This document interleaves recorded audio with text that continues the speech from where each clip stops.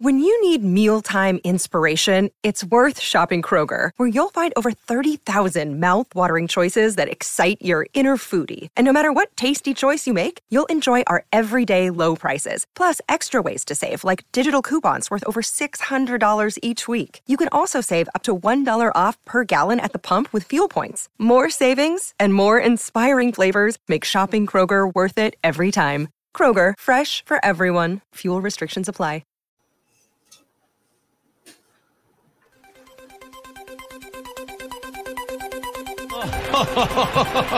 Who would be a Wolves fan, eh? On goes Bull. People might yet win it here for Wolves. Flash in the shot. What a goal!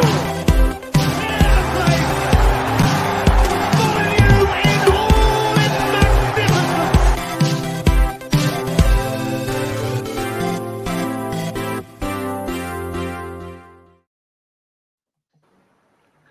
Hello, everyone. This is a football festive feast, as Rich has named this episode.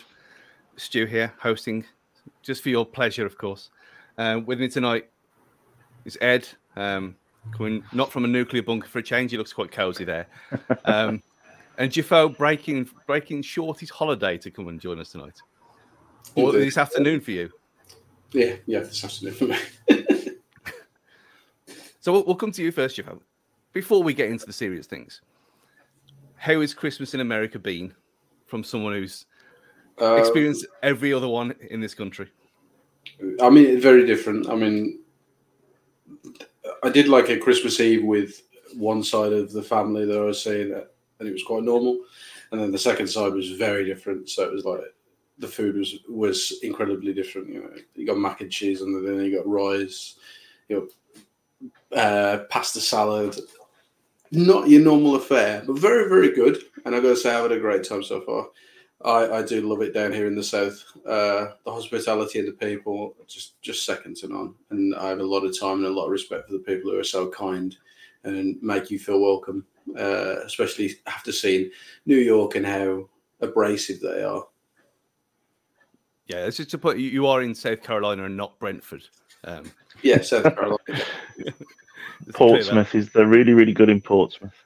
Yeah, that's South Coast hospitality. What about you, Ed? How was your Christmas? Yeah, quiet, not too bad. Not too bad. All Christmas Eve was fun, being at the game, and that was Christmas Eve, really. But yeah, not too bad. Quiet one. Did you fully embrace the Christmas Eveness of it and get on the beers at 8 a.m? No, not with an 8-year-old in tow. I can't be doing that. I have to be fully in control for him. So no. Excellent work. I mean, that was a superb story that our mate Josh Lem put on Twitter, that the moon had to, the Weatherspoons had to shut the doors at 10:15 a.m. because it was full. I mean, that's what a country we are, as the kids say. Before we get onto them two games, though, the news that some people are cherishing, some people are a bit sad about. Don Fabio is leaving once again. This time to Rangers. Thoughts? Not so much of the fact that he was gone, because I think after Gary O'Neill's comments last night, fraudulent slip and all that, it was pretty obvious he wasn't going to go since he hasn't played for 2 months. But back to you, Ed.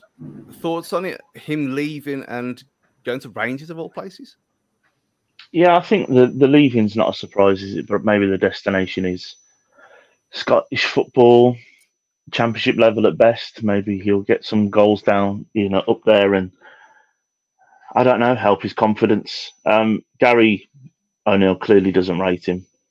The only thing for me with the deal is we don't have the obligation to buy, do we? I think from what I've read.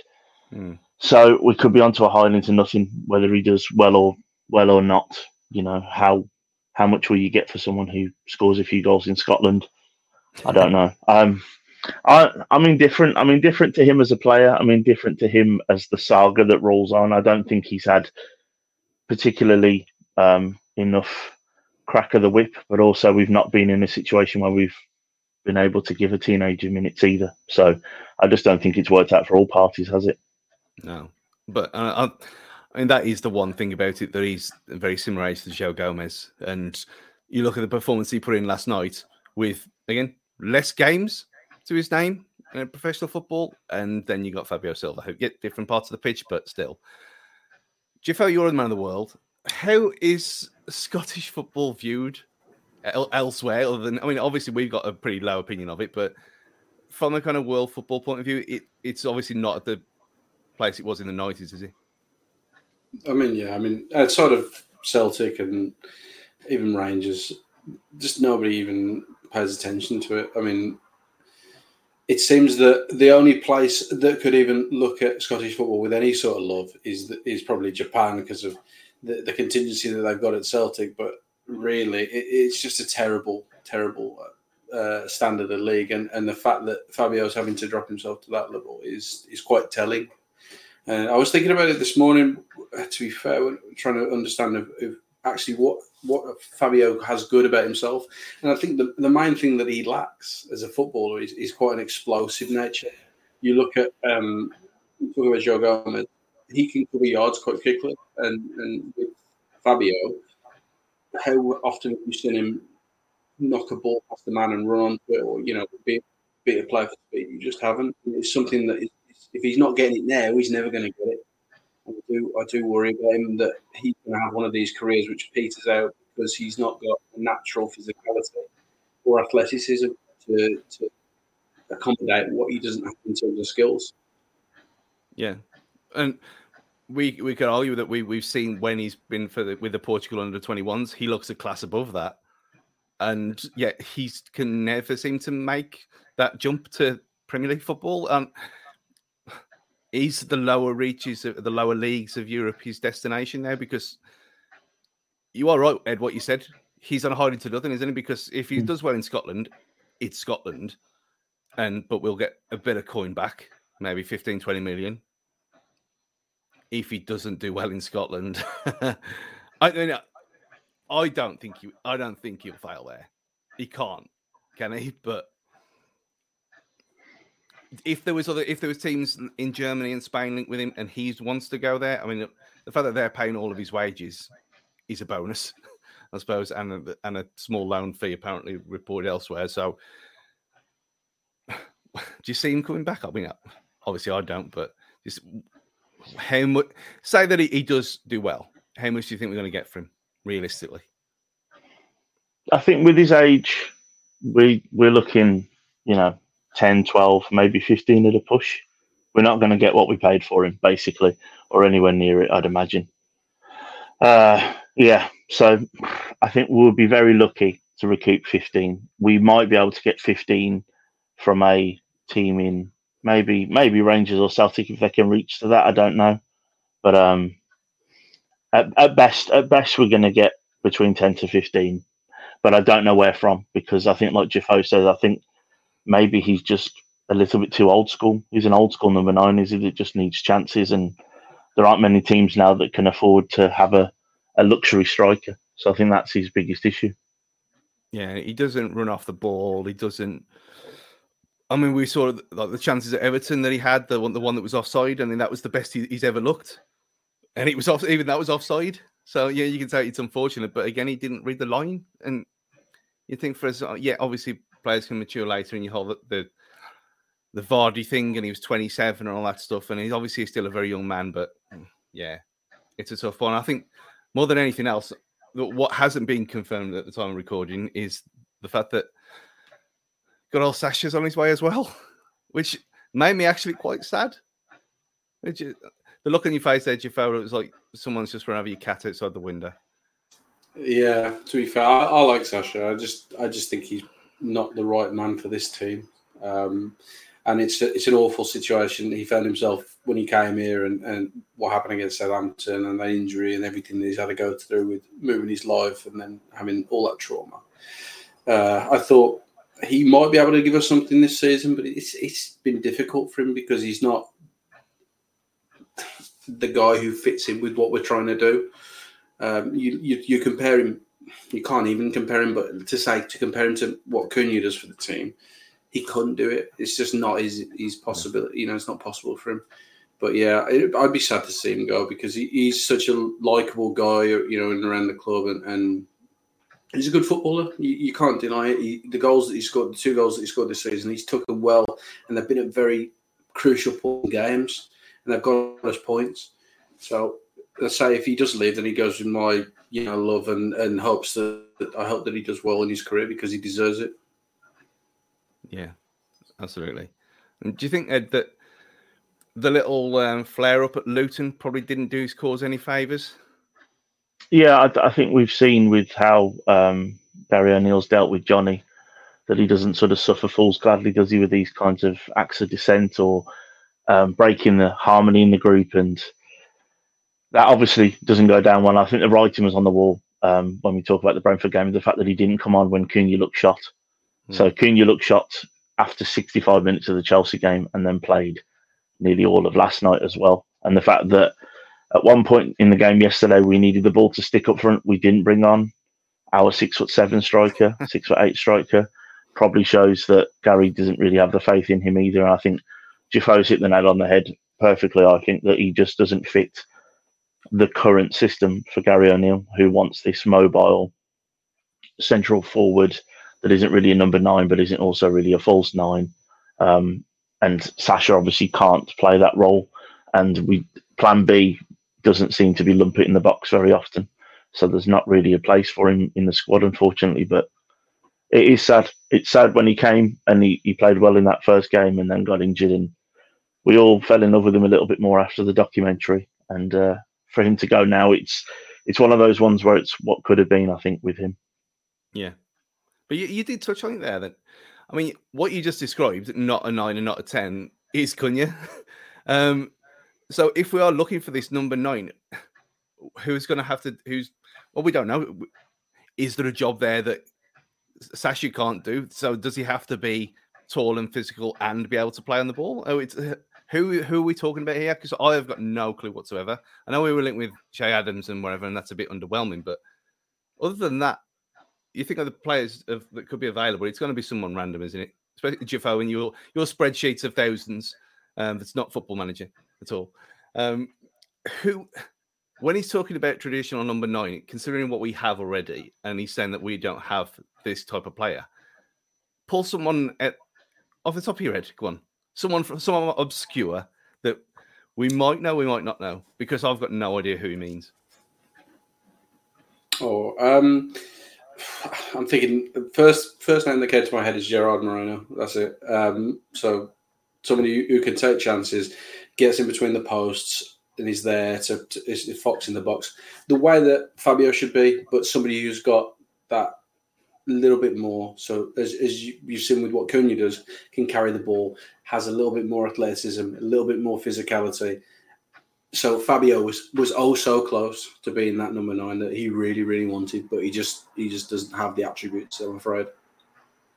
Yeah, I think that's fair.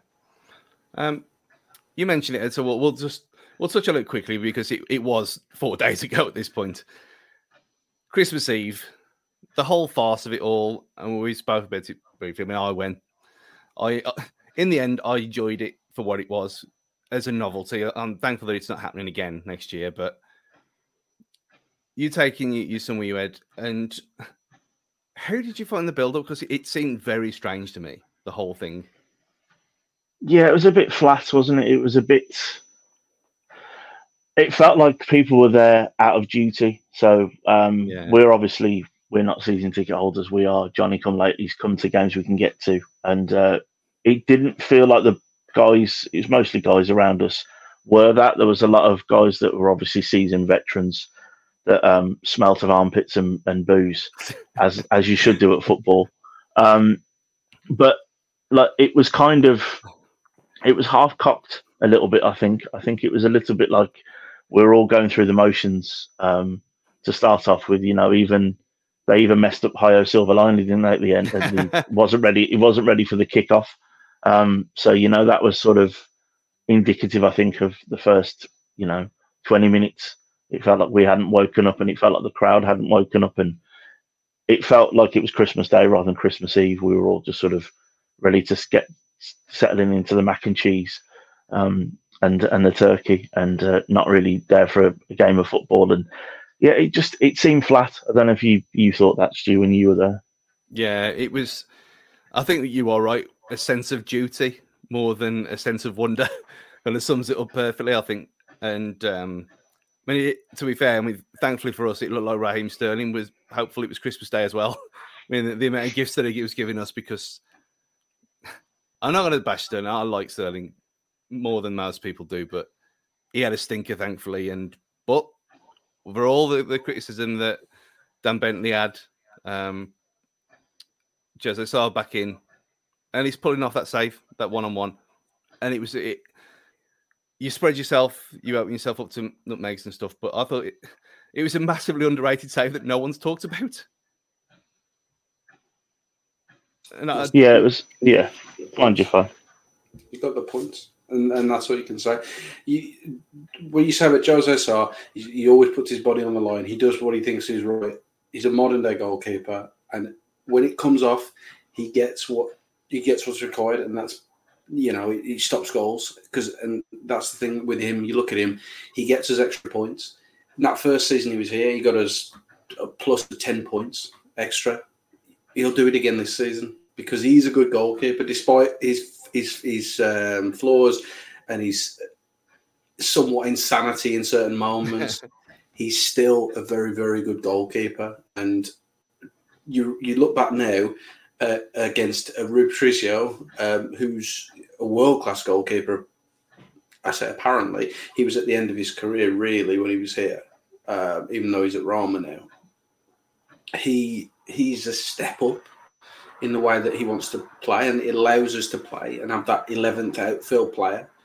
And people forget that is where we were with Rui. We had a guy who didn't want to come and clutch the ball, didn't want to punch it. He stayed on his line, and now we got Jose Sarr comes flying out. He wants to play. He wants to use his feet. He wants to pass the ball.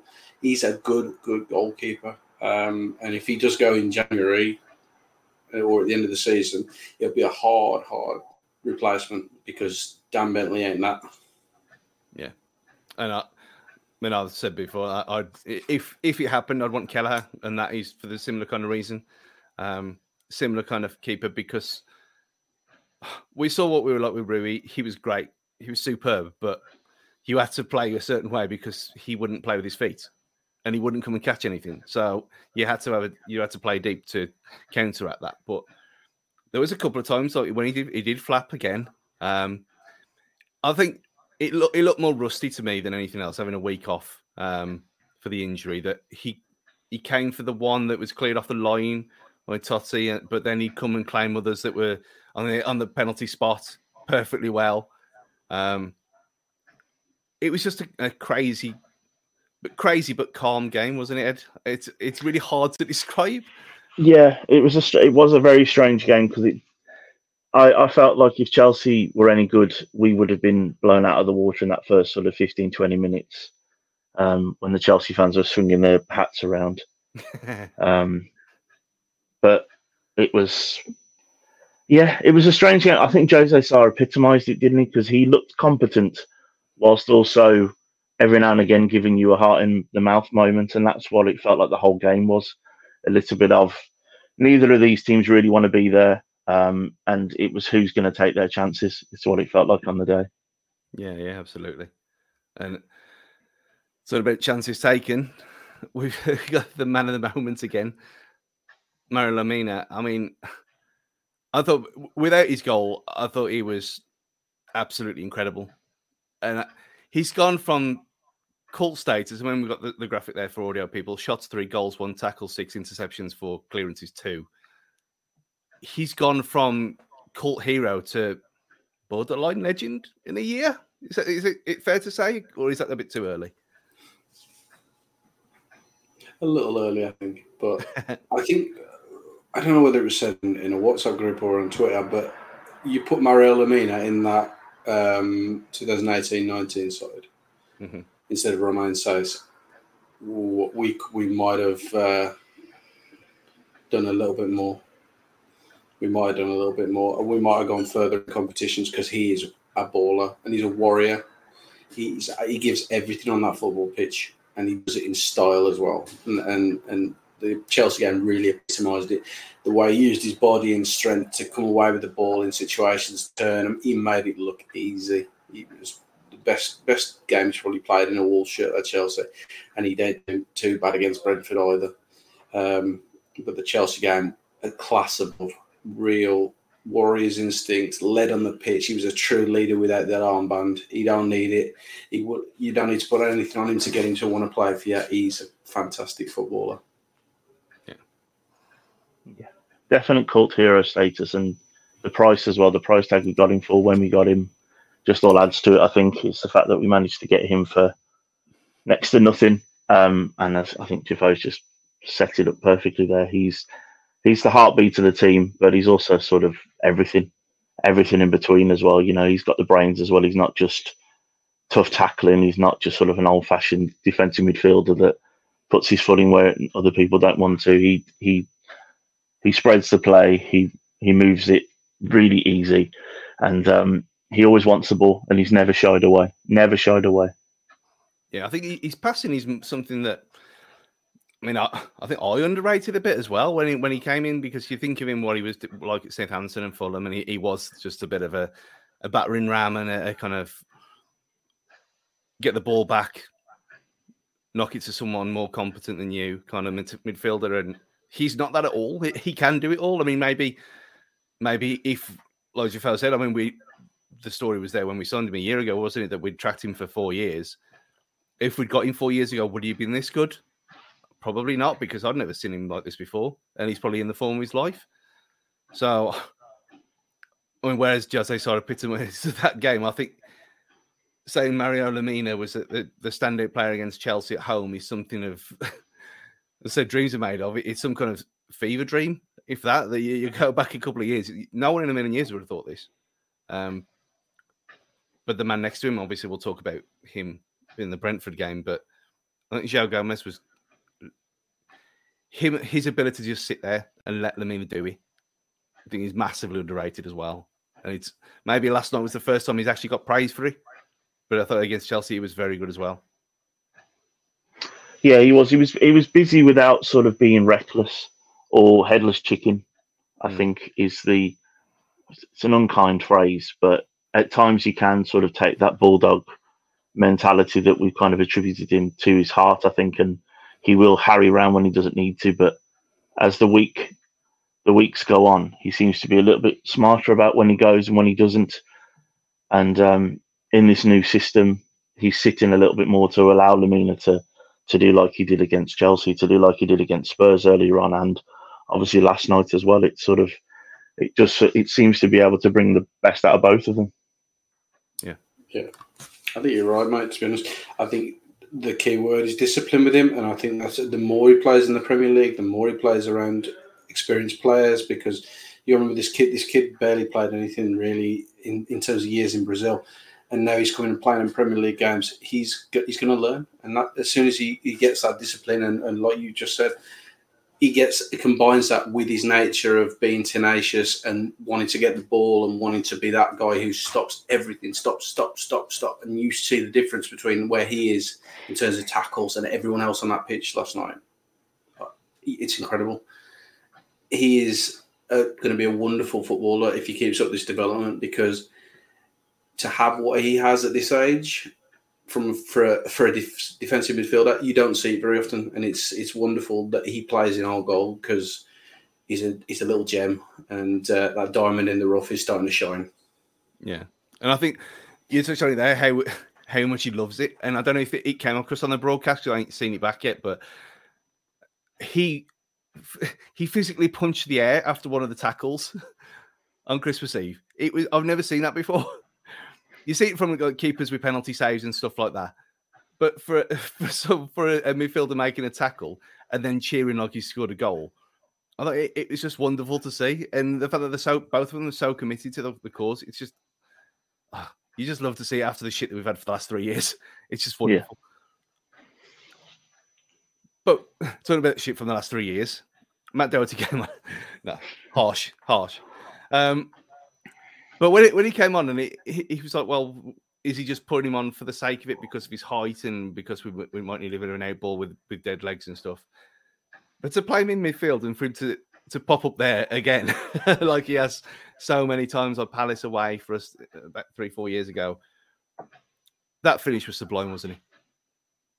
Yeah, it's a finish that you'd expect from a top of the league, top of the range striker. You really would. The way he opened his body up, I don't think it's been spoken about. Maybe because it's on Christmas Eve and it got buried in and amongst all the stories. But yeah, it's a wonderful finish. And I was in the North Bank and we were right behind it, and you saw him open his body up, and it's just like, well, that's in, and he's managed to find the gap, and it's just that it's an absolute wonderful finish from someone who's supposed to be a right back. Yeah. That'll be why Fabio's off to Rangers and Sasha's leaving. You've got Doherty back. He's going to take the number 9 from January. But yeah, with all semantics aside, it's a good finish. It's a really good goal. I mean, you say that, but Matt Doherty is an emergency striker. He's clearly better than Fabio Silva in the Premier League. And you've just summed it up. His composure in front of goal. Yeah, he's older, a lot older. But regardless of being a right back at all, he has stepped up a lot of times for us in that position to slot home, and he's got a knack of doing it. I mean, compare it to Semedo, who's got 2 goals in 3 years or something like that. I mean, so there's another reason for people to hate him, obviously. But yeah, I thought he was great as well. And I thought before we get on to Brentford, when you look at, we'll come on to Everton later. There was a stat that Mikey Burrow said in their show on the official club podcast that in that second half against Chelsea, we had 48 completed passes in the second half. Yeah, it felt like it, didn't it? Compared to Chelsea's 300 odd. But did you ever feel like they were going to do anything with it? Because I didn't. No, they were awful. Other than Sterling sort of making himself a nuisance on the left, they were. Well, they jeered Jackson being taken off themselves, didn't they? There was nothing up front. The defence Thiago Silva looked his age in that game, and the midfield, Conor Gallagher is just someone who runs around a lot. And I couldn't tell you who else played in midfield. They had a number 16, who I think is a relatively new signing. You couldn't believe, and I kept saying this to my little boy, to Jacob, you couldn't believe that £1 billion had been spent on that squad. Yeah. You really couldn't. I really wanted to think of a chant that £1 billion and you're losing to us. We needed something like that to be thrown around, because it was crazy how bad they were considering the investment they've got. Well, yeah. And it shows that just throwing money at it doesn't work, as we know from the 90s. You mentioned Nicholas Jackson now. I mean, I was trying to rack my brain thinking, have I seen a worst striking performance like that? And I did mention Ricky Otto. But it's on a par with that because it was atrocious, wasn't it? I mean, the couple that he had that were almost sitters, the one especially where he just fell over, you're thinking he was one of them, a Make-A-Wish participant or something like that, because, again, you talk about the money. I think that's what comes back to January as well. It doesn't matter. We might have 20 million to spend, maybe. We don't have to spend it, as we've seen with Lamina. Like we've all just said, what, 9 million quid? Best player on the pitch? People are out there. I mean, in the comments, someone mentioned Antonio as being the ideal fit, and that's probably a good shout. But at his age, we're going to be paying 10, 11, 12 million, something like that at best. I'd rather wait till the summer, to be honest. Yeah. But before we get on to Brentford, I think when I find the buttons, we'll just have a quick break for adverts, or 7 seconds for people. Feel that you 32 people watching live. So we'll be back in a sec and we'll talk about Brentford, preview Everton and some other stuff. See you in a bit.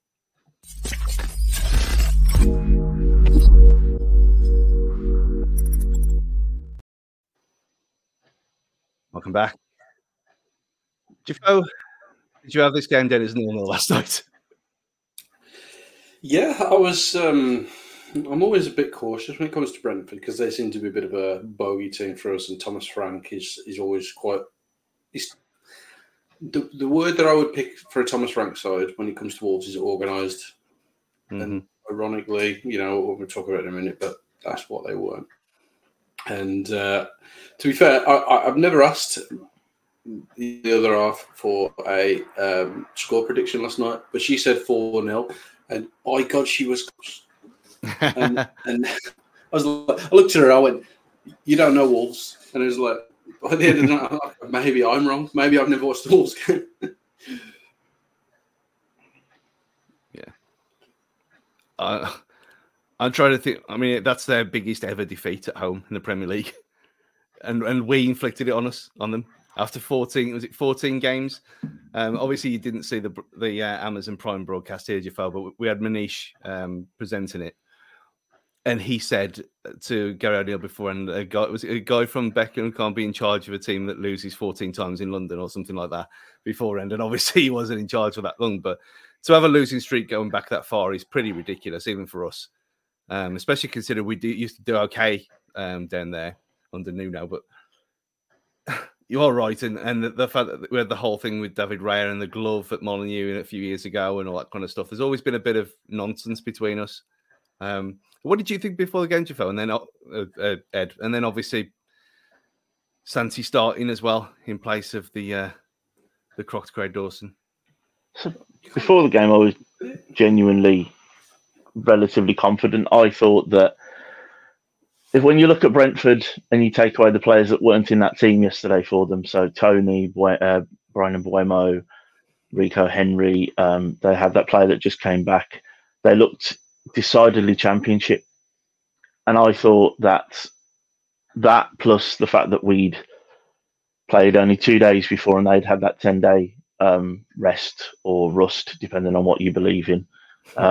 I thought it was going to be quite an even match, but I was relatively confident. I was thinking it was going to be 1-0 maybe, and I just didn't see them being a threat up front.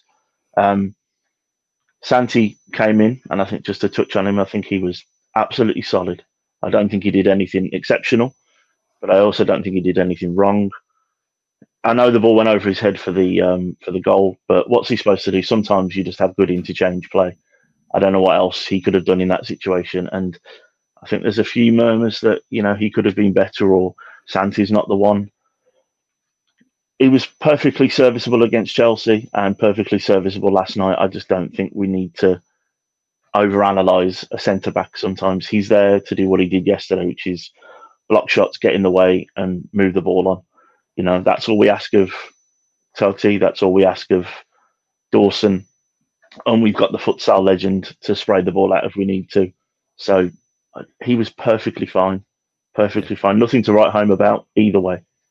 I think out of the three at the back, I think Totti had a bit more of a trying night. I mean, the amount of times they went down the outside of him and he got turned, and when he got done for that free kick on the edge of the box as well, which was just a bit of naivety. And you think, well, okay, no one's saying anything about Totti because he's obviously Totti and he's cool.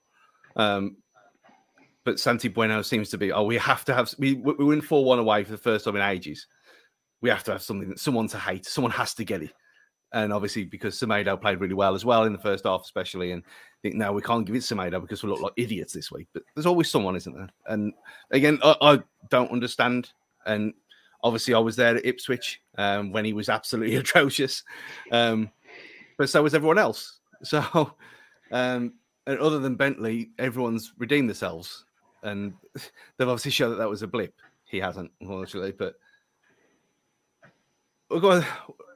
What did you think about it, Jafar? Bueno, obviously, because he's come in with this bit of a reputation, and Price has mentioned it on Twitter that he's kicking himself for obviously leaving at the time the leaders of La Liga, and he's sitting on the bench for us, and he is in a different country, and it's a different language and all that kind of stuff.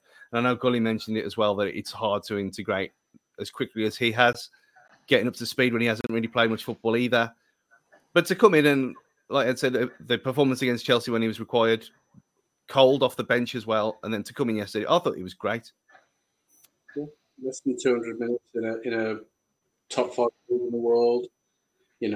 Replacing probably one of the most experienced defenders in the league, who comes at a 7 out of 10 level every week.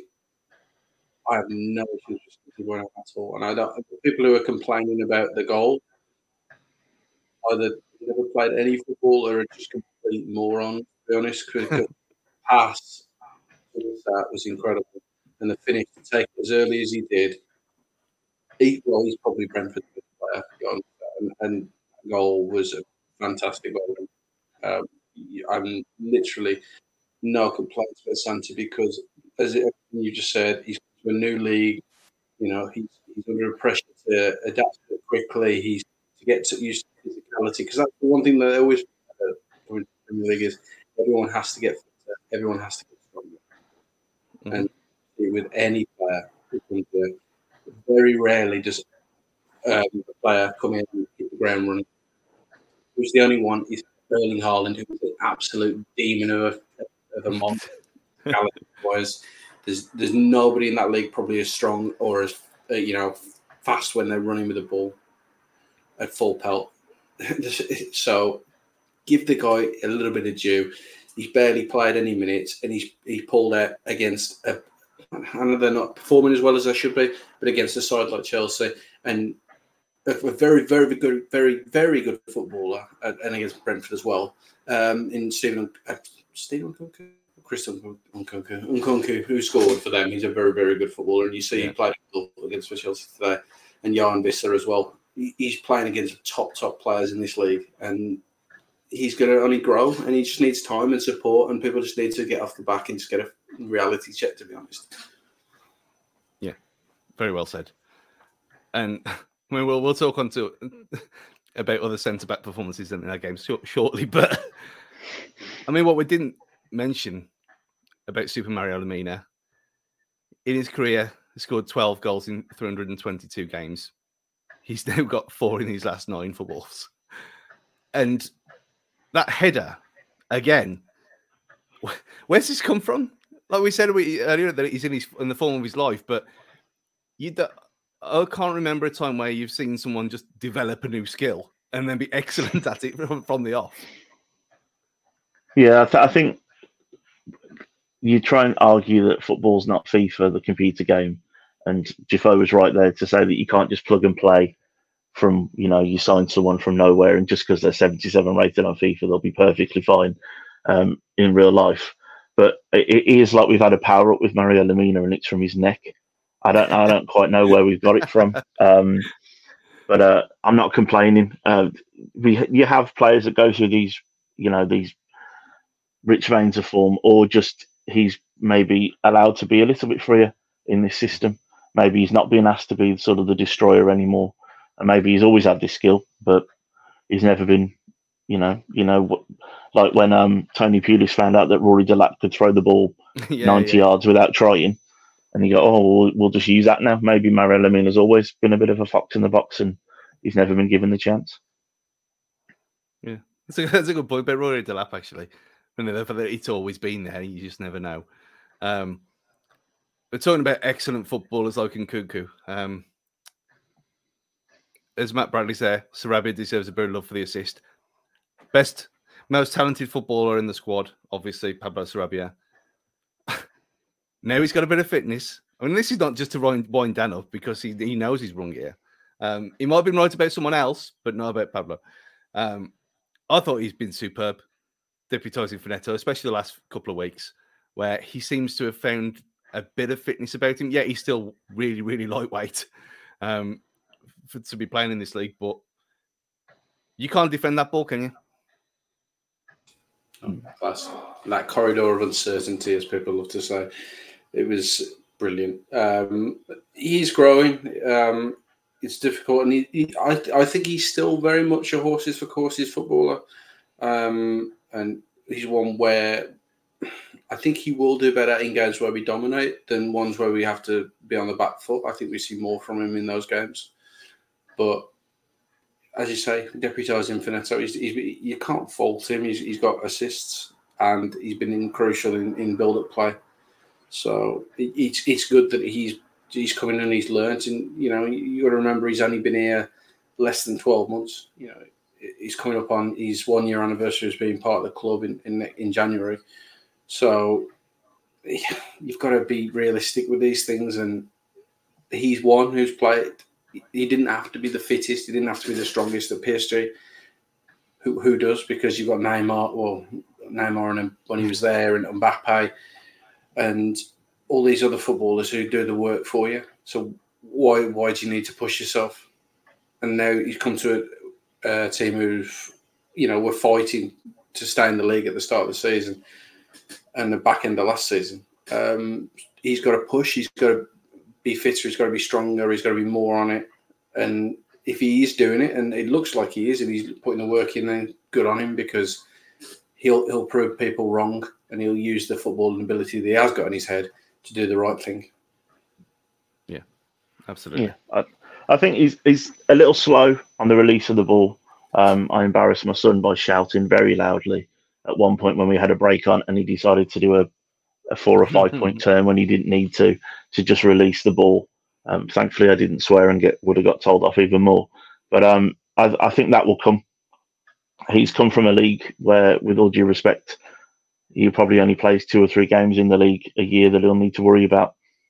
And he's come to a league now where we've seen teams like ourselves beating Man City, Aston Villa beating Man City and Everton last night, giving them a good run for their money to start off with. We have teams that can beat any team, and they're always up for it in this league. And that's going to be a mentality change for players like Sarabia, who are used to being luxury players, that are used to being able to take 2 or 3 touches when you can't in the Premier League. And it will come. And that assist is, again, when he doesn't have any time to think about it, it's just on his left foot, and he just whips it in, and it's a beautiful ball that it couldn't have been taken by the keeper. It's perfectly placed. Yeah, very well said. But being an away game and being in London, who else thought this is going to be backs to the wall now? We're going to ride the title away for about 10, 15 minutes, just suck up a bit of pressure, and then wait for them to tire themselves out and then hit them again. Because that's what I thought. But someone else had other ideas, didn't they? Good old Nathan Collins. God bless him. I mean, we all knew that he had this kind of weirdness in him. And that's kind of why he was sold as well. For that we made a bit of money on him with the mistakes that he put in, and his kung fu kick against Grealish aside, he really... You think, well, yeah, he's still relatively young. He's got to get this stuff out of his system. But it looked like he had, to me. I can't remember too many of these kind of incidents, but the fact that that literally 60 seconds later and he's playing that pass, 80 seconds later he's playing that pass back to the keeper. With, again, fair play to Hwang for anticipating it, but what is he doing, Jafar? What is he doing? I can't put it into words, to be honest, but I mean, there's a certain amount of pressure that comes with it. He's playing against his old club where he'd not performed, and I feel like he'd just come back from injury, or he hadn't been playing because Ben Mee was in the side and he was suspended last night. So he's got that little bit of rust, and it's probably a lot of pressure on him to try and perform after leaving Wolves and not really being it last season. But the first one it's worse. It's worse than the second one. But the first one is just horrendous, and it reminds me a little bit of Hwang's goal against Arsenal from last season, where he was on his toes, he anticipated it and took it well. But for all that Collins did wrong, Channy had a lot to do, and well done Hwang for being one who took last season and his faults and his foibles and really running it with it this year. So I'm enjoying the rebirth of Hwang. The Hwang rebirth. But no, that's not going to be the title. No. But there's someone put a thing. There was another infographic about Hwang on Twitter earlier, as there is every week. Just about how many goals he's got now compared to his previous 2 seasons, and it's just insane. This is his numbers altogether. He looks like it's almost akin to what Raul was when he came here for me, where no one really expected anything of him. His numbers weren't great, and then he came here and he's a different player altogether. And that's what Hwang seems to be. He looks like he doesn't even look like the player that we thought he'd be when he signed. He's something else altogether this season. Yeah, he's basically playing that centre forward role when Cunha goes on his merry little dances. Hwang just sort of stays around in the middle of the park and stays in between those posts and makes himself a nuisance. And he's a player that you kind of, I feel like I don't want him to have the ball that much. Don't give him any time to think. Don't really involve him in the build-up, because we've seen he can be a bit lax with clearances and things. You don't really want him going backwards. Just keep him up there, and he knows how to finish. I mean, both of his goals were top class for different reasons. The first goal was a poacher sort of getting on the back of a mistake, and the next goal is just a wonderful bit of skill that he looked so comfortable. Yeah. Before we get to that, 103 seconds later after the first goal, you mentioned it earlier, Ed. People mentioned having to go at Santi for it. I thought it was just a class finish. I don't think he could have done anything with that whatsoever. Prime Video timed it at 42 seconds of ball in play time for them 3 goals, which has got to be some kind of mental record. I can't remember 3 goals going in that quicker time. It was 3 minutes in real time, but even that is a bit silly. I don't know about you, Jafar, that it seems like, even for how mental that game was, I didn't expect that at all. No, I mean, the only thing I can think of it being similar to is when, I think it was Brighton, where we conceded 2 goals in like a minute at home a couple of seasons ago. It just doesn't happen. You don't get moments like this in football games, but the fact that it happened with Wolves and it happened in a positive way, the stars have aligned, and it's a Christmas miracle. But it's good. I think that the work that Gary O'Neill's doing, it shouldn't be underestimated, and to have an away win. Traditionally, we've struggled with away games a little bit more than at Molineux. To have that come after the Chelsea game and to us to get our first back-to-back wins of the season is amazing at this point in the season, with so many games so close together. Yeah, and I think for us to not completely capitulate as well after going 2 up and then being pegged back pretty much straight away. We've seen that so many times where, my Brighton at home, for instance, at the start of the season, where 3 goals in quick succession and just killed the game off. You think, well, how is the team that we put out last night? The mental strength then compared to what we had earlier in the season already it's superb. And the fact that I got old friend Calamity Collins again, who upfield, and then Emily's good pal playing Hwang on side. But you mentioned it. There's almost no words. It's almost. I mean, it reminded me of Gaza Euro '96 against Scotland, for how he took it down. Just superb, isn't he? Yeah, it's the calmness of it all. The finish against Burnley was that calm as well, wasn't it? Where he just waits and picks his spot. Like, he does the hard bit. He flicks over the defender's head. Like that's nothing, and then he doesn't then just lash at it. He doesn't just. He never once looks at the goal. He knows where the goal is. He has a sense of where the keeper is. He just keeps his eye on the ball and he just pops it in, but only when he's ready. He's waiting until he's ready to do it. It's crazy. It's crazy the calmness that man seems to have in front of goal, considering where we were with him. Like you talked about, the redemption arc with him is real. But then, go on,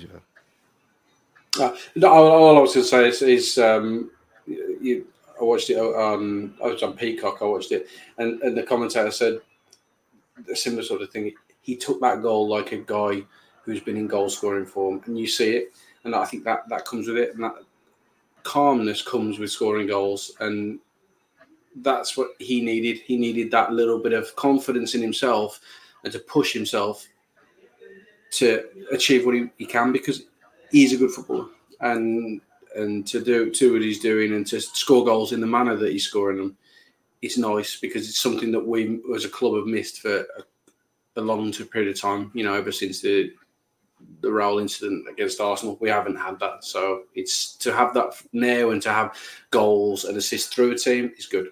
He shouldn't be underestimated. But of course, this being Wolves, he then gets clattered, and you think, oh, his back's broken. He's now going to be disabled for life.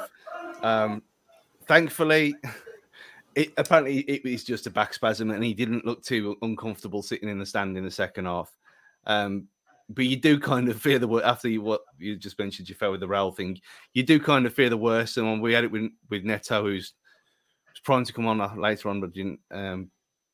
But B-Wolves, we can't have nice things, and I don't know about you. And obviously, we're going to miss him in January anyway. But thankfully, he was back up and sitting, because I did think he was a little bit of play acting at first. I don't know about you, Ed, but because he is known for it as well. Well, that's what I thought. I just thought it was a lie that had gone on too long. He was on the floor. He was on the floor trying to stop the game, and then the game carried on, and he's gone, I'm too deep into this now. This needs to be serious enough to take me off, because I can't just get up and walk now. It's almost 10 o'clock at night, and we haven't finished the first half yet. So I genuinely thought that it was sort of a play acting that then, yeah, when you got too far deep in, like some kind of sitcom where the husband lies to his wife, and then it spirals into, oh crap, this is what the whole episode's going to be about. This is a Lee Max sketch or something. So that's what I felt. I think he'd be perfectly fine for Everton. Yeah, hopefully.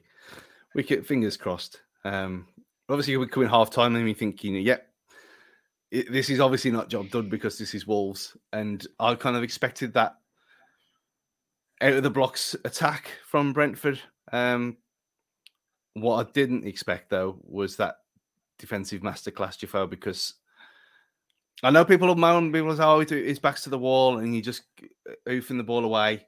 But the shape, the commitment to the block and the tackle, a bit over the top in Kilman's case for that one. But have we looked as good defensively as we did in that second half all season? Because I can't think we have. No, I can't think of any games off the top of my head. And I think I used the word earlier, and I'll use it again, discipline. And I think you see it now with what Gary O'Neill wants to do, and the way that he's coaching the sides, that he wants them to be disciplined, and he wants them to be calm and relaxed in these key moments, to not give up chances. And I think you said it then quite well, that we didn't really give up any chances. And if you look back on that second half, is how many clear goal-scoring opportunities did Brentford have? They just didn't. And that's epitomised everything good that Mario Lemina, João Gomez, Totti, Santi fucking Bueno. And just for those people who don't like him. And Max Kilman, did well. And the fullbacks who were involved as well. It's tantamount to everything that they've done well this season, and the fact that they can have injuries and people come in and we still be that solid and we could still dig out, because that first 15, 20 minutes of that second half, previous Wolves sides would have capitulated. Nuno's last season, Bruno Lage's sides, even Lopetegui sides definitely would have capitulated, and we would have lost that game in that first 20 minutes of the second half. We would have done. So what Gary's doing and the ethos that he's bringing, and the slight changes in difference to what we've seen since we've been back in the Premier League, is quite refreshing, because we are a different side and we are stronger and more resilient than ever. Yeah. And I think, well, I mentioned that Brighton game. We've seen it in this team itself, the mental improvement and things like that. And there was a comment on Twitter from Davey Hop. Is it time Stu finally takes back the dictator comment from the start of the season about Gary O'Neill? No. Because my point was that he was trying to drill them into something they couldn't do, which now he has changed and admitted that some of them can't do. And we've already said that we were harsh on him. Well, I particularly was. But again, when you see a fall off like that straight away with a new manager, you think he very rarely turns around. We saw last night, for me in particular, the first time where they got it. They understood exactly what he wanted them to do. And we've had wins and we've had things like the Spurs game and the mentalness of all that stuff and the last minute winners. That performance yesterday was the first Gary O'Neill type performance for me that I thought, yeah, every single member of that squad got it. Even when Doherty came on for Semedo and Hugo Bueno came on, Frank Nuri. Again, like under Nuno, where players just came in and slotted into the shape, and it worked. I thought he was superb last night. Yeah, I think it was a dogged performance, wasn't it? Brentford had to come out at the start of the second half. That was their time to sort of huff and puff, wasn't it? And yeah, maybe the Man City game is probably the only time we were maybe as resolute as that. Other than Keane Lewis Potter down the left, at times, especially when Doherty came on, he had a little bit of joy. But I can only think of that one dangerous cross where sort of Kilman did enough to knock it out the 6-yard box. But I think Jaffa was right there. Didn't really create anything of any note, and it definitely plug and play. Whoever came in knew the assignment. Yeah, and talk about knowing the assignment. One person knew the assignment again, didn't they? I mean, it's beyond belief. I mean, we've had a go at Jean Bellegarde on here a few weeks ago, and for the last few weeks really, because he looked promising before his suspension. Admittedly, that was one game, 1.5 games, but I thought the composure last night from the Bellegardian of the Galaxy was superb. I know it's hard to miss. Would Fabio have scored that, Jaffa? Well, I'm not going to bash Fabio anymore. There's no need. It's like taking candy from a baby or beating a dead horse. It's not fun. But the finish, fantastic. It's the first time slid it in the bottom corner. It was confidence, and for a player who really hasn't been playing that well for Wolves since the Lockyer incident against Luton, he looked a lot more composed, a lot better. And I think we've mentioned it a few times during this episode. I think it's about being patient with these players. Mm-hmm. He's one who's come from the same league as Sarabia, in essentially a farmers' league, and he's now got to be this better player, and he's got to play with better standards of player and against better standards of players every week. And the fact that he's improving, and we saw a little bit more of what we expected from Bellegarde yesterday in the way that he wants to play, is refreshing, because that's what we need. We need him to be amongst the goals and assists, and that's what I want to see from him going forward. Is now consistency, and that's the key word for Bellegarde and his future now at the club, is to be consistent in goal scoring, actions, so goals, assists, or being involved in build up, and that's what he needs to do. But the goal last night, fantastic, well done. Yeah, and I think we need to talk about composure as well there. I mean, minutes earlier, we had the Cunha chance to just hit the post.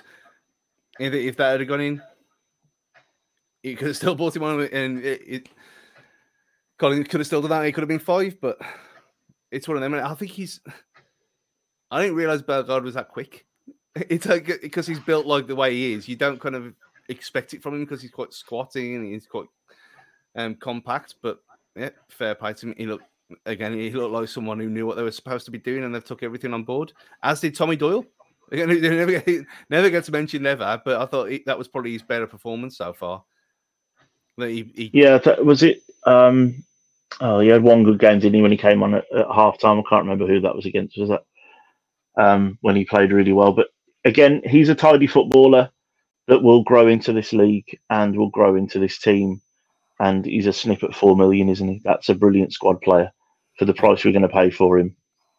Is exactly what we need. He's slightly different to Lemina and Gomez. He's slightly more forward thinking in terms of his passing. His passing range is slightly better, but not maybe as physical. And I think Bellegarde's finish is what Sterling couldn't do at the weekend, isn't it? I think that's the difference, isn't it? And it's that confidence and the ability to take the chance. And goals, I mean, we've seen what it's done for Hwang. Goals completely change players' careers, don't they? So let's hope he kicks on. Yeah, absolutely. I mean, I'm guessing that Jaffa's going to go for Santi because just for the lols. But and I know you mentioned it earlier, Ed. But for me, there was only one man in the match in that game, and I know Julie gave him a 6 for some reason, but the heart of the bulldog himself, João Gomez, was immense, and I wish that his heat map was in here, but you can go and find that on Twitter or X or whatever. It looked like a cheese pizza. How much Grady covered, because he was absolutely everywhere. And like you said earlier against Chelsea, he's not a headless chicken. He puts in the tackles. He knows where to be. He's a pain in the arse, and he's great at it. Yeah, and he loves it as well, doesn't he? Yeah. He absolutely loves it. He doesn't necessarily want the limelight for scoring goals or goal line clearances. He just wants to be a tidy footballer that wins the ball and gives it to the better players. He's perfect foil for any kind of midfielder that you could want.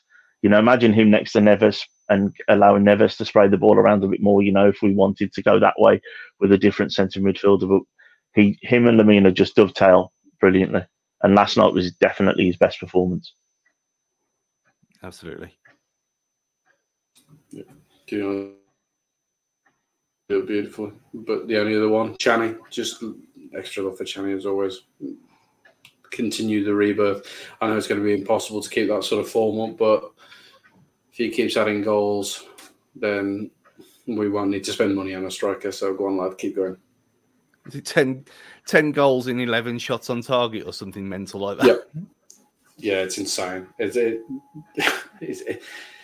got it exactly right. Yeah, 10 in 11, but to keep that up and to do that is an impossibility. It will stop at some point, but to have what is now essentially a guy who knows when to shoot and shoots at the right point and the right time is what he needed. He needed a little bit of coaching, a little bit of teaching him how to be a little bit calmer, because he originally, after he got injured when he first came here and came back, he just looked like a club-footed lunatic who just couldn't control the football and just running around the pitch all game. Didn't know what he was doing. But now he looks like he's been coached, and the guys who are there, Gary O'Neill and Sean Derry, they must be doing a good job with him, because we're seeing these players improve, and we're seeing these players go up to a new level. Not everyone, but the players who could do it and who needed to do it have done it, and these players are pushing themselves every week to improve and get better, and that's what football management and coaching should be about. And these guys who are here now, it's a refreshing place to be, and it's a refreshing situation to be in. Yeah, very well said. I think when you look at the incident where Juan couldn't control the ball and everyone was laughing at him, and that's not even that long ago. And yet, well, we've mentioned on previous episodes where the difference could be put down to the fact that he can speak English now and he's integrated in the squad and everyone loves him. You mix that with good coaching that Lopetegui didn't want to do. Yeah. And I was probably that man's biggest fan on here. And for every week that goes by, his comments about the squad make him look like a moron. So there's a reason. There's a reason he still hasn't got a job. He's doing it to himself, isn't he? But we don't need to talk about him. Gully's not here, so we can't wind him up.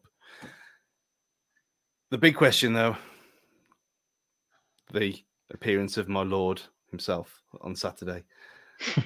And to get back-to-back wins for the first time this season, I didn't expect. I mean, we're on course for what I kind of predicted. But we have had mentions of him, his lordship in here, from the milkman here for the audio people. Stu must say you were right about Dyche. Top manager would have done well here. Of course he would. He's doing a brilliant job, and I know it turned into a bit of a farce with my whole loving with him, but you can't argue against the job he's doing there. He's take that points deduction away from him, and look where they'd be. Yeah, he's galvanised the team, hasn't he? He's a backs to the wall kind of manager, and I think that's massively galvanised them, hasn't it? I don't think anyone saw them going down, even with the points deduction with the teams that are in the league, and teams like Palace and Forest at times looking like they can free fall at any given moment, and obviously Brentford now with all their players missing will be in and amongst it as well. But I think Sean Dyche has done a fantastic job, because those teams Well, I mean, obviously every team in the Premier League's got something to play for, but right now Burnley are in dire straits. Chelsea, we saw how bad they were and how much the money they've spent. Newcastle are now out the Champions League. They're beating all of those, and it was a difficult game for Tottenham that they scraped through, and they really pushed Man City last night until the end. And if Dominic Calvert-Lewin puts that chance away last night and makes it 2-1 to Everton, who knows what kind of form they'd be in. They'd have 3 more points or at least 1 more point maybe. Yeah, I think it's going to be it'll be a tougher game than people realise. Or it'll be a tougher game than people want to admit it's going to be. And we don't have a great record against them at home. I know we've kind of Goodison is ours over the last 3-4 years. But at home against them, we had 2 draws, and there's the 1-1 from last year and the 2-2 when we got promoted. Been middle in the middle, but it's although she had our number with Burnley, and it's kind of like this is the kind of game where we don't do that well in generally. We already saw it, the Forest game. It's got echoes of that for me. What do you think, Jafo? Have you got hope? I'm always hopeful. I'm always a positive person when it comes to anything. But you know what you're going to get with Sean Dyche. It's a side who are going to be well organised, well drilled, and now he's been there. He's been at Everton long enough to get his own players in, get his own style, his own system. He's got rid of the players who he didn't really need, a la Anthony Gordon. He didn't need a player like that. He has the system set up. He has the blueprint of what he did well at Burnley. So why change it? It's going to be a difficult game. It's going to be a really, really difficult game. But the thing is, it's a Molineux. Molineu's a bit of a fortress. Maybe we'll come through it. I hope so. I really do.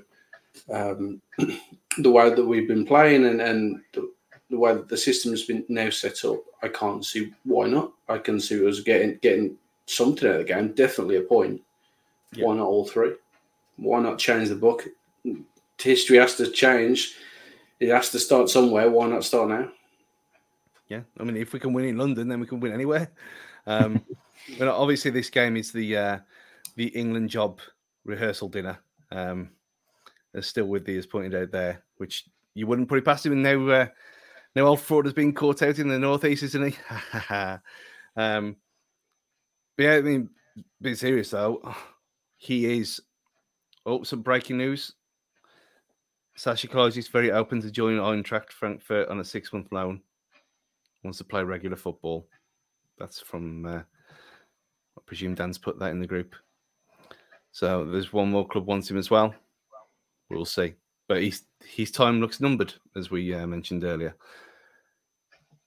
But yeah, Everton. But you look at, again, that performance tonight. If we beat Everton, top half, would anyone in their world, I mean, I had the bet, obviously. Would anyone in their wildest dreams thought that we'd end this year in the top half of the table? Are we getting too carried away? Because this league has got a lot of shit in it, and we don't seem to be one of them now. Yeah, I think we are better than the dross below us, and I think the dross below us are maybe worse than I thought they were going to be. I was thinking we were going to get 38 points. I was happy with the point per game. Would have kept us up, maybe gotten 15th, and we could have just wrote this season off. But where we are now, the philosophy that I genuinely would also written off Gary O'Neill. So the humble pie has been well and truly eaten. Some pride's been swallowed there because I think game by game, even when we've not performed, he's sort of definitely changing the team as we've talked about. There's no reason why we can't push on to be comfortable mid-table, if not in that top 10. Because let's not talk about VAR, but obviously we're a few points short of where we should be as well. Let's not forget. Yeah, we're not talking about that thing anymore. No. Vetoed. I'm not mentioning it on this show ever again. There's no point. Follow the Gary O'Neill way, and it has to be mentioned. And we have kind of not talked about it enough. He's only been a manager for a year, like one whole year. When you look at some of the other appointments, and you think, well, look at Heckingbottom and the mess that he left Sheffield United in. I know when I said earlier this season, there's 19 better managers in the league than him. It's all about humble pie. I mean, we've washed ourselves with it and gorged on all sorts by now, because to be getting the performances and results that he's getting, not only Bournemouth last year, but for this squad that's not even his, none of the players are his, to improve players that he has done, and to be in with the shit at the top half is superb for me. And even if Everton beat us on the Saturday, which is obviously going to be mixed emotions for me, if they do, it's been a brilliant year. And you end the year in and around mid-table when 90% of the media have written us off as a relegation candidate. So yeah, I don't think you can say better than that, can you, Jafar? No, and so when we talked about it, we had the gongonometer and it was all that, a bit of a laugh and a joke about that sort of stuff. Like we said at the time, even though we felt that maybe it was time and it was the wrong appointment at the time, we also had thing that he was letting. Yeah, it's this football club on the eve of a brand new season was one of the worst things anyone's ever done to this football club. That's up there. It's going to be three probably of all time worst things to do to a football club. So to do where he is now and to be doing what he's doing, well done, Gary, because he deserves all the plaudits. And we've said it now. The coaching's good. The way that everything's been set up, he's a leader. He don't take no bullshit. He suffers no fools. All these things have been said today, and that's what he is as a manager, and that is Gary O'Neill in a soundbite, really, because he's what we needed. We needed something fresh. We needed a new approach. We needed somebody who's going to take us forward and lead us away from mediocrity, and that's where we were going. We were going back to mediocrity. We look like a fresh, new, exciting team in this league. So good job. Keep it up. Let's keep going. Hopefully we can get top half. I'd still be happy 10 to 12, something like that. Yeah. I mean, is it... I know this is a mental thing to say, but kind of you get where I'm coming from. When you look at appointments over the last 10 years, when Kenny Jackett was appointed after the shit that we'd gone through for the 2 years before that, and the stability and what he managed to do with that squad, it's not a dissimilar job, really, for what Gary O'Neill's already done. And I think absolutely fair play to him for coming out and saying that about himself in that Sky interview last night, where he said he wouldn't have been inspired by himself being the manager as well of his club, which at least he's not up himself. He's not arrogant. He knows what he is and he knows where he's coming from. And the fact that to go from that Ipswich night where everyone was on his back, everyone, to the Monday Night Football thing, and then that performance and result last night, I don't think anyone's seen a turnaround like that. Not at Wolves, anyway. No, I have been over the last few months racking my brains, thinking back to the mid-90s and everyone since. We've had some managers that have had awful starts and remained awful. Colin Lee, Mark McGee, you name it. We've had managers that have come in, started badly and carried on being bad. But I think you can tell that the players took time to buy into him, and they are now. And I don't think that's a bad thing either, because I think it's been well earned, rather than sort of a big name coming in like Lopetegui with his rockstar reputation. It's been earned, which is what Bruno couldn't do. Right, Bruno came in with all of his ideas, and the players didn't buy in, and we had to appoint a Conte, Lopetegui type manager to get us out of a hole. And now we seem to have a philosophy and a manager with a philosophy that's getting the buy-in from the players. And you see that in the interviews. I mean, they're all behind him, and they don't need to be. They could easily throw him under the bus. They could easily throw the towel in, like a lot of Man United players have been accused of doing this season. But not one of them has. And any that have, he's got rid of, or he's getting rid of. Very well said. I mean, there's a comment here you have to ask, is Bournemouth wondering about their leadership decisions after seeing what O'Neill is doing here? I think Bournemouth at the start of the season were probably doing that, but in a similar way, Areola's probably a better fit for them than Gary O'Neill was, but he wouldn't have been a better fit for us than Gary O'Neill is. I think if we'd appointed someone like that, he would have gone completely tits up. Like Jafel said, he's the right man at the right time, and both clubs have benefited from him. So there we are. Saying nice things about Bournemouth is obviously not weird, but there we are. If we quickly have a look at the league table there, I mean, if we come out of them 3 games this week with 9 points, I mean, it's dreamland.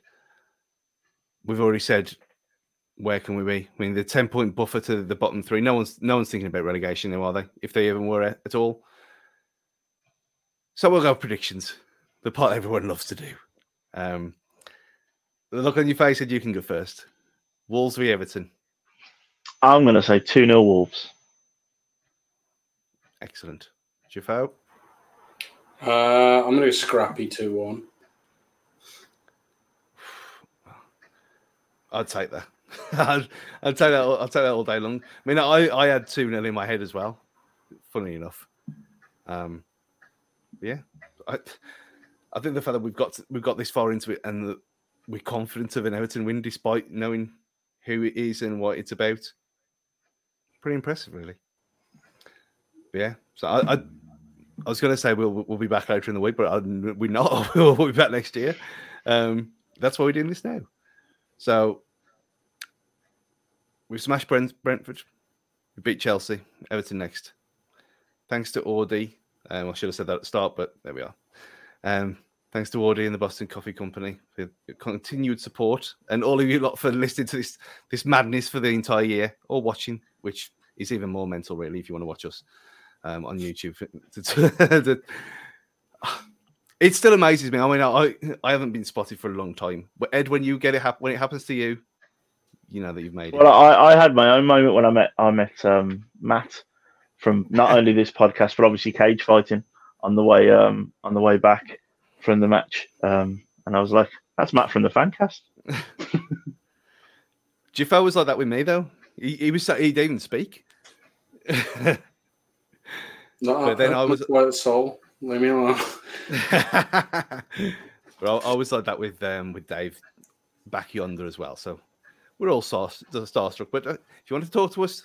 We're all normal, sensible people. And New Year's Eve is obviously a pain in the arse. If anyone wants to talk to us, like Matt always says, DMs are always open. You know where we are. But for tonight and for this year, we'll see you in 2024. So for me, goodbye, Ed. See you later, guys. And Jafo from South Carolina. See y'all. What? No, we're not going on. We're not going at 2023 on some kind of American nonsense. Transatlantic black country. Do it properly. See you later, Bab. Yeah, see you later, me babbies. Come on. Ta-ra.